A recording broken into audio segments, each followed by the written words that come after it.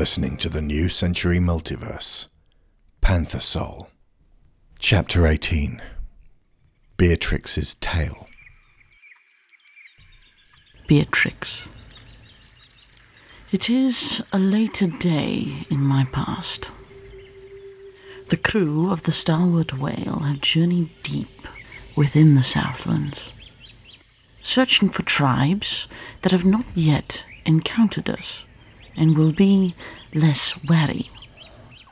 The haul is rich. We are assisted by some slaver cats of the region who know the area and seek a share of the profits. They are a mix of panthers, jaguars, and leopards, with mean little eyes and no flair for bargaining. Passing some ancient ruins, we hear a commotion and find two tigers engaged in an almighty brawl. I have the crew snag them with sleeping darts. But this pair come with a bonus. A strange monkey creature, almost fully clothed, with hair only upon his head, and a cheeky, almost intelligent demeanor.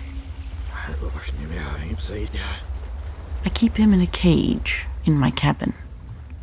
Petting and feeding him comforts me when we are alone. It makes me feel as though there is love in my life. Dr. Shearer and I talk about the ongoing health of the stock. There was one other thing I wanted to mention as well. I came across the term loose packed on one of the ledgers. Yes, that's just how we store them on the way across. I'm not a fan of tight packing. So that's more stock with less room to move. Correct? Correct. Although, strictly between you and I, it's really no room to move. And you avoid that out of compassion for the stock?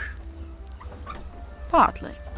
The numbers aren't as good at the other end if you tight pack them, are they?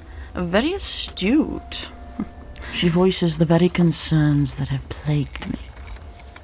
And I feed her the template responses I was given, keen to agree and commiserate with her. In my experience, no. The percentage on spoilage always goes up too high, and our margins suffer. Well, as long as the margins are being looked after. I'm not awfully fond of your tone, Doctor, but afraid that word will get out as to my misgivings with the methods doled out by the higher-uppers. That I'll lose my situation. And who benefits from that? Not I. Not Shearer. Definitely not the stock. I pick through the exotic trinkets and plants we have acquired from the West, all of which I can sell at a high price due to the curious Albion gentry. And I tell myself I am bringing people precious rarities, and that is of value. Sykes, the first mate, lays his proposal upon me to control the stock below decks. He plans to keep all thoughts of fighting back from gaining purchase in their minds by means of systemic rape.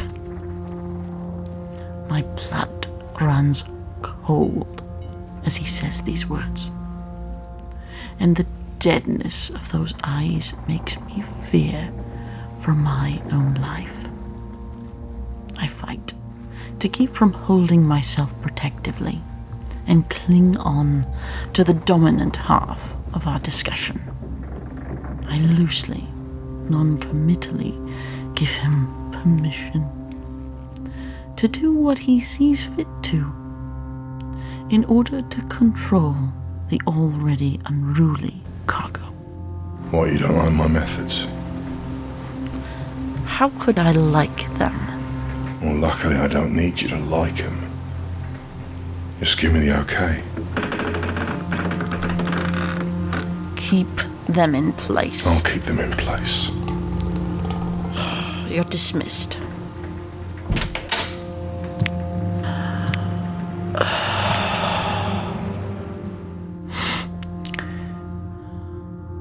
After he leaves, I sigh deeply and crawl into my bed. My eye is on a bright dagger, purloined from one of the jaguars in chains. I think about how quickly I might run it across my throat. It looks so sharp that I may barely feel a thing. And as the life leaks away from me, so will all this wretched fucking business. And Sykes will discover my body and don the red coat. No, that cannot happen. He cannot hold so many lives in his vicious paws with nobody to answer to. We must, at the very least, press on with this voyage. But what Dr. Shearer said haunts me. Her disgust over the treatment of lives as numbers cannot be refuted by anybody one might consider sane. How did I fall this far and this deep? Then disaster strikes. The slave revolt. A shark, the scale of which I have never dreamed, attacks my ship. The widow beneath the waves, a dark tale of the oldest world, turns out to be absolutely real.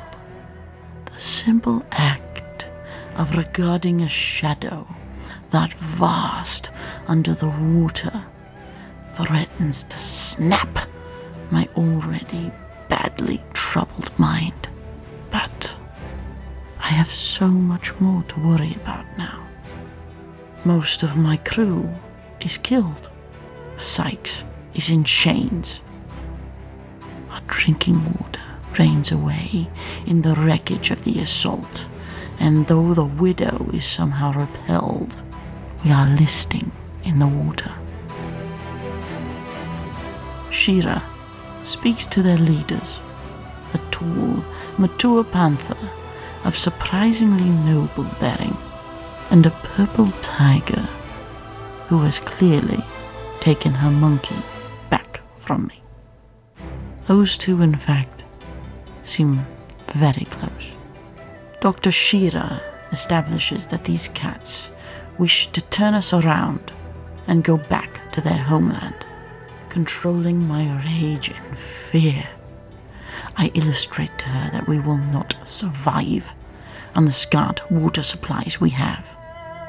Our only hope is to limp the last leg to Albion, and even then, many are going to expire through thirst. I bid her lie to them. Promise them freedom with the support of our people. Elsewise, every single one of us is dead. I take the wheel. The tiger takes my cabin. Later on, I am led to Sykes. He is already dead, stabbed in the heart, hanging from a series of chains, his tongue lolling, and one unfocused eye visible beneath his drooping mohawk. The leopard, Liseth, and the cheetah, Aresh, seem to want me to mourn this hateful creature. I think of his cruelty and malice. I ponder the excuses I have made for myself by having lions like these around me for appealing, self-forgiving contrast. I stare blankly at his corpse and ask where they wish for me to sleep when I am not steering. They tell me to sleep beside the wheel. Other cats will take turns keeping us on course. But I must teach them.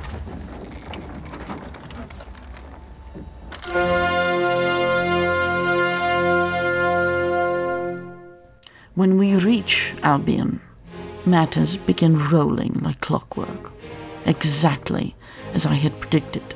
The surviving cats, I find I cannot call them stock anymore, either out loud or inside my head, are immediately detained, and in their weakened, bewildered state, they cannot resist.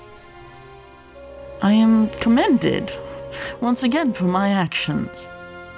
The Great Albion Trading Company raise my salary and give me a hefty bonus. A court case is drawn up. Myself and Dr. Shearer are summoned to give testimony on what in the blue blazes actually happened out there on the days before. While the legal teams are assembling, I scout out famed abolitionist lawyer Quincy P. Matthews and ensure he finds out about the trial. Art is the measure of one's civilization. A beast in the field does not make art, neither does a snake in the grass, though they can possess their own inherent aesthetic beauty. Art is an expression of oneself and one's culture and history through painting and writing, words, song, dance. We can no longer hide behind notions that these are not people, or that they are so primitive that they cannot comprehend our world, that their only place in it is as the basest of labour. These are, beyond a shadow of a doubt, our own brothers and sisters. They feel as passionately as we. I also locate an old associate of mine, Captain Bertram Wessex. He is not pleased to see me, having drawn his own line at trading in lives years ago. I have avoided him since I crossed that line.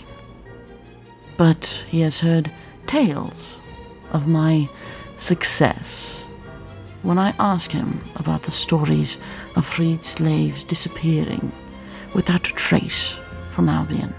He claims absolutely no knowledge of how this can have been happening. He carries families of respectable lion passengers, moving their lives wholesale across to the New World. I ask him about the abolitionist myth of the Scarlet Peterbold, a dashing, courageous lion who some say hides among the gentry by day, but by night, with his gang of equally justice-driven rogues, seeks to free cats from bondage. Wessex turns his back on me and walks up the gangplank of his recently moored ship. As I call out after him that I am a changed lioness, he looks over his shoulder, and all I see in him is mistrust and disappointment. Nobody who thinks they know who I really am will let me be anything else. I attend the court case. I make my show. I do my bit. I remain a cog in the well-oiled system. There is a narrow scrape when the king himself turns up for a gander at the foreign devils. You just try to expand an empire with a baseline that has rights. See what happens. No, Mr. Matthews. Sending this lot home would, in consequence, be the very antithesis of mercy. I dissuade him from separating my monkey from the pack of them. Wait, what's that creature there? The pale monkey thing. Oh, I want it. Having seen how connected he and the purple tiger are. A word of caution, sire. This one is prone to defecation Seriously? and then the violent flinging of said toiletry emissions at a moment's notice. In that case, you can keep the little turd slinger. Pray, carry on. Frau stands on the dock beside this mix of people, not understanding what is being hurled back and forth in the courtroom in Albies, as Matthews, with the assistance of Dr. Shearer, does his best to keep them out of the jaws of death. The tiger does not understand the very principles of slavery. It is simply absurd to her that one cat could own another. Any attempts to explain the laws surrounding this are lost, as she maintains her clear, almost cub-like view on the world.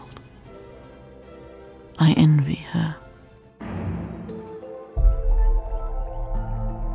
In the end, as I predicted, the cats are sentenced to death upon the morrow. I read in the papers the next morning of their pre-dawn disappearance from the Tower of Leon. It is most perplexing. The legend of the Scarlet Peterbald grows. I glance across at my own crimson coat, hanging on the back of the door, as I eat my toast and jam in my little rented lodgings. Were it that my life could be so grand. The stalwart whale completes its repairs, and she is ship-shaped and bristled fashion once more. So, I am called back to service. I am bereft of rationalization now. Yet, I am still somehow ready to get back on a boat again. Be its captain, sail over the sea, return to the nitty-gritty of moving cats, from their natural homes to enforced labor half a world away. Line my pockets with gold, ignore the suffering I am causing, because it is entirely required for me to ignore it. On a night of 1,000 stars, I take the wheel of the whale, look up at that vastness above our heads, and for the first time comprehend who I really am in all of this, and how small I truly feel. And the faces of every cat who has passed through this boat come at me out of the darkness and rain down like 1,000,000 lashes. I sink to the deck, whimpering like a lost cub. Something has fractured in my mind, and I can no longer support myself. I hate the person I am. I hate my place in this world. The crew gather around me, afraid I have taken ill. Just being near those like myself, who have made my excuses, fills me with revulsion. I want to flee from them, dive over the side, follow that leopard into the black ocean. I would fill my lungs with water, drift down into the seabed far below us, to dwell in the stillness, forever separated from the dealings of the surface, until I become a forgotten nothing. I want to eradicate my presence, but I lack the strength to stand. The new first mate has me carried to my quarters, where I spend the rest of the voyage. We are too far out to turn back, and the GATC will not allow it for a single lioness stricken with madness. In the darkness where I lay, I remember the creature I called a monkey. Recall his communication with many of the other cats. I ponder how easy it was to fool myself that, since their frames of reference were different to me, they were not required to be seen as intelligent beings. Every single one of them thought and felt and feared and hurt. And those faces do not stop visiting me in my horrific half-dreams. Eventually, after a day of lying in absolute silence,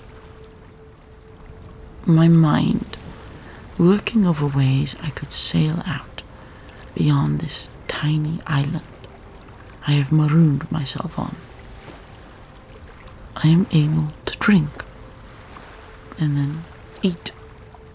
I regain a little strength, but I will speak to nobody about my mind. When we finally reach the western shores, I disembark with the crew and preparations begin for a hunting party. That is when I slip off into the jungle. It is not a plan to escape. There is no mastery of my destiny. I just want to be away from that life, and I trust that eventually the wild will take me. However, it does not. I encounter hostility in the cats I met among those great, tall, ancient trees, and many try to kill me, based purely on my species. Somehow, though, their attacks bring out something savage from within, a fierce will to survive, to live on.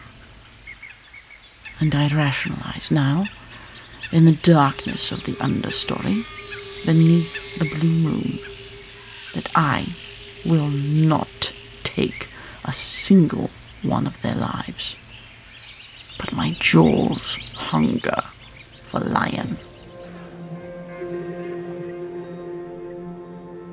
In the city of Bastarian, I find a shared habitat where my abhorrent species are permitted to walk among the rest of the cats. An optimistic reflection of Leonidas, where those non-lions in bondage are sometimes permitted to walk about, but not to leave. The panthers, tigers, jaguars, far too many of them there, honestly seem to believe that if those intruders from Albion are allocated their fair share, then they will be satisfied. In actuality, they will take, and take, and take, until there is nothing left of value to them. I know this to be an unavoidable truth. Their thirst is unquenchable, but because it is the place I can interact with every species, Bastarian finally yields what I need. A new crew. Alone, I am obliged to work to acquire trust, laboring as a barmaid and as a dishwasher in a fish restaurant, until finally, through connection to what I understood now to be decent folk, I am able to meet with abolitionists of many stripes and spots, with an underground group who speak many languages, including Albie's. A plan is hatched that I can assist them with. They need a ship, and they need a lion to help them get it. That week, we steal the intrepid pride of the King's Navy right out from under their noses as she lies moored in Leonidas Harbor. Now the Crimson Serpent, decked out all in red, she becomes our new home. And because of her speed, nobody can catch us. To begin with, I remain quiet and do not dole out orders. We have a leader in Marco. I shall do my bit and not make waves. But eventually he is wounded in battle, and it is my quick thinking and knowledge of the very ships we prey upon that saves us. Marco lives, and as he heals up, passes me the captain's hat. We take 12 slave ships in recent yesterdays, bringing hundreds back to their homes. Some of them, I am deeply ashamed to admit, are familiar faces, snatched more than once by my wretched brethren. I recognize them from my waking nightmares. Initially, we advised these cats of Arcadia to flee from the shorelands, go further into the jungles, take their villages and settlements, and let nature swallow them up. Even cities are not safe. But I am torn between this urgency and a new phrase which has reached our ears, one which speaks of uniting all cats of the West against the lions who would take their everything. It is a phrase that is simple but pure, and becomes clear we need everyone for this effort. One tribe, One family, under one moon. under one moon.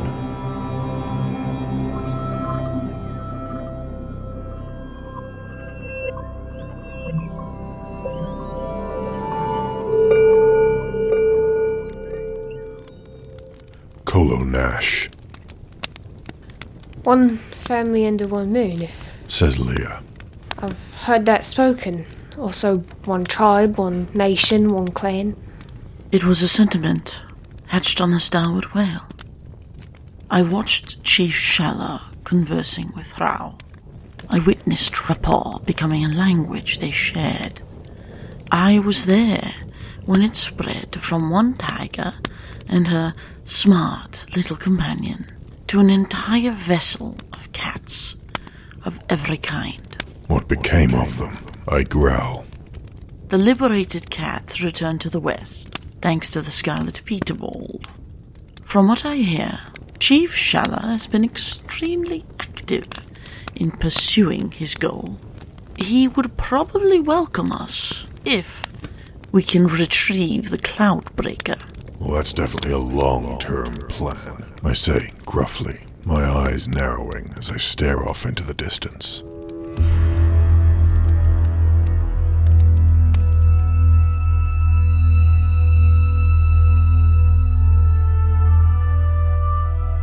That evening, I keep experiencing horrendous dreams. Moments after drifting off, I can feel eyes on me from afar. The morbid fear that she is out there, somewhere, and will one night come for me has never left.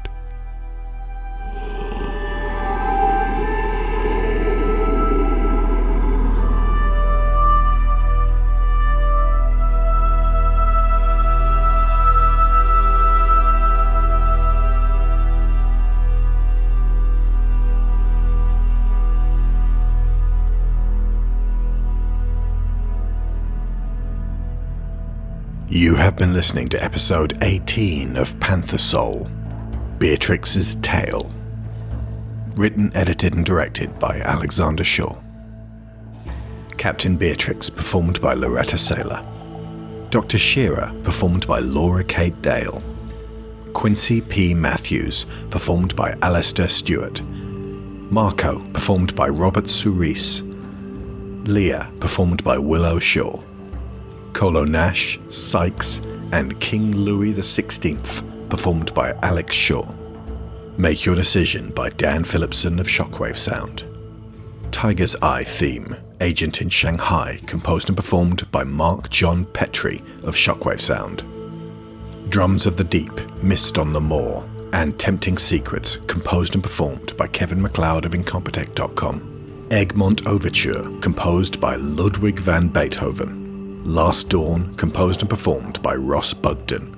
Protean Fields, Age of Sail, The Strange, Cultist's Cavern, and Desert Temple, all ambience from Tabletop Audio.